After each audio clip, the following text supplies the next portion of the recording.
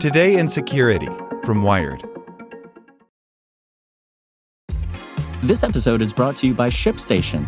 You know, some things take a lot of work, like sending little robots to far-off distant planets. And just as that's challenging, so too is running a successful e-commerce business, especially when there's so much to do. So I want to introduce you all to ShipStation. Now, I love using ShipStation because of its easy-to-use dashboard, which makes managing orders and printing labels a breeze and super smooth. Oh, and the customer service is just out of this world. It's exactly what you need to help grow your business. Sign up for your free 60-day trial at shipstation.com/technews. That's shipstation.com/technews. This episode is brought to you by Shopify. Forget the frustration of picking commerce platforms when you switch your business to Shopify, the global commerce platform that supercharges your selling wherever you sell. With Shopify, you'll harness the same intuitive features, trusted apps, and powerful analytics used by the world's leading brands. Sign up today for your $1 per month trial period at shopify.com/tech, all lowercase. That's shopify.com/tech. The internet is turning into a data black box, and Inspectability API could crack it open. Unlike web browsers, mobile apps increasingly make it difficult or impossible to see what companies are really doing with your data. The answer? An Inspectability API by Surya Mattu. In today's digital world, injustice lurks in the shadows of the Facebook post that's delivered to certain groups of people at the exclusion of others. The hidden algorithm used to profile candidates during job interviews, and the risk assessment algorithms used for criminal sentencing and welfare fraud detention. As algorithmic systems are integrated into every aspect of society, regulatory mechanisms struggle to keep up. Over the past decade, researchers and journalists have found ways to unveil and scrutinize these discriminatory systems, developing their own data collection tools. As the internet has moved from browsers to mobile apps, however, this crucial transparency is quickly disappearing. Third-party analysis of digital systems has largely been made possible by two seemingly banal tools that are commonly used to inspect what's happening on a web page: browser add-ons and browser developer tools. Browser add-ons are small programs that can be installed directly onto a web browser, allowing users to augment how they interact with a given website. While add-ons are commonly used to operate tools like password managers and ad blockers, they are also incredibly useful for enabling people to collect their own data within a tech platform's walled garden. Similarly, browser developer tools were made to allow web developers to test and debug their websites' user interfaces. As the internet evolved and websites became more complex, these tools evolved too, adding features like the ability to inspect and change source code, monitor network activity, and even detect when a website is accessing your location or microphone. These are powerful mechanisms for investigating how companies track, profile, and target their users.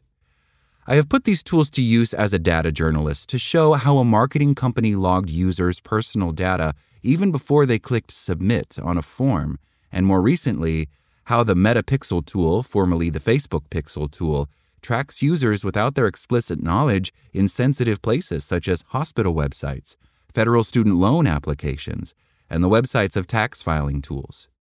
In addition to exposing surveillance, browser inspection tools provide a powerful way to crowdsource data to study discrimination, the spread of disinformation, and other types of harms tech companies cause or facilitate. In spite of these tools' powerful capabilities, their reach is limited.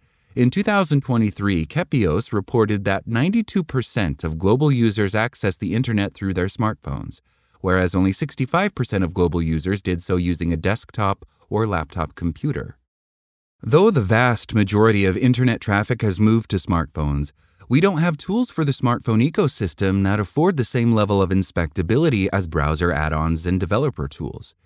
This is because web browsers are implicitly transparent, while mobile phone operating systems are not. If you want to view a website in your web browser, the server has to send you the source code. Mobile apps, on the other hand, are compiled executable files that you usually download from places such as Apple's iOS App Store or Google Play. App developers don't need to publish the source code for people to use them. Similarly, monitoring network traffic on web browsers is trivial. This technique is often more useful than inspecting source code to see what data a company is collecting on users. Want to know which companies a website shares your data with? You'll want to monitor the network traffic, not inspect the source code. On smartphones, network monitoring is possible, but it usually requires the installation of root certificates that make users' devices less secure and more vulnerable to man-in-the-middle attacks from bad actors. And these are just some of the differences that make collecting data securely from smartphones much harder than from browsers. The need for independent collection is more pressing than ever. Previously, company-provided tools such as the Twitter API and Facebook's CrowdTangle, a tool for monitoring what's trending on Facebook, were the infrastructure that powered a large portion of research and reporting on social media. However, as these tools became less useful and accessible, new methods of independent data collection are needed to understand what these companies are doing and how people are using their platforms. To meaningfully report on the impact digital systems have on society, we need to be able to observe what's taking place on our devices without asking a company for permission. As someone who has spent the past decade building tools that crowdsource data to expose algorithmic harms, I believe the public should have the ability to peek under the hood of their mobile apps and smart devices, just as they can on their browsers. And it's not just me. The Integrity Institute, a nonprofit working to protect the social internet, recently released a report that lays bare the importance of transparency as a lever to achieve public interest goals like accountability, collaboration, understanding, and trust. To demand transparency from tech platforms, we need a platform-independent transparency framework, something that I like to call an Inspectability API. Such a framework would empower even the most vulnerable populations to capture evidence of harm from their devices while minimizing the risk of their data being used in research or reporting without their consent. An application programming interface, or API, is a way for companies to make their services or data available to other developers. For example, if you're building a mobile app and want to use the phone's camera for a specific feature, you would use the iOS or Android Camera API. Another common example is an Accessibility API, which allows developers to make their applications accessible to people with disabilities by making the user interface legible to screen readers and other accessibility tools commonly found on modern smartphones and computers. An Inspectability API would allow individuals to export data from the apps they use every day and share it with researchers, journalists, and advocates in their communities. Companies could be required to implement this API to adhere to transparency best practices, much as they are required to implement accessibility features to make their apps and websites usable for people with disabilities. In the U.S., residents of some states can request the data companies collect on them, thanks to state-level privacy laws. While these laws are well-intentioned, the data that companies share to comply with them is usually structured in a way that obfuscates crucial details that would expose harm. For example, Facebook has a fairly granular data export service that allows individuals to see, amongst other things, their off-Facebook activity. However, as the markup found during a series of investigations into the use of Pixel, even though Facebook told users which websites were sharing data, it did not reveal just how invasive the information being shared was. Doctor's appointments, tax filing information, and student loan information were just some of the things that were being sent to Facebook. An Inspectability API would make it easy for people to monitor their devices and see how the apps they use track them in real time. Some promising work is already being done. Apple's introduction of the App Privacy Report in iOS 15 marked the first time iPhone users could see detailed privacy information to understand each app's data collection practices and even answer questions such as, "Is Instagram listening to my microphone?" But we cannot rely on companies to do this at their discretion. We need a clear framework to define what sort of data should be inspectable and exportable by users. And we need regulation that penalizes companies for not implementing it. Such a framework would not only empower users to expose harms, but also ensure that their privacy is not violated.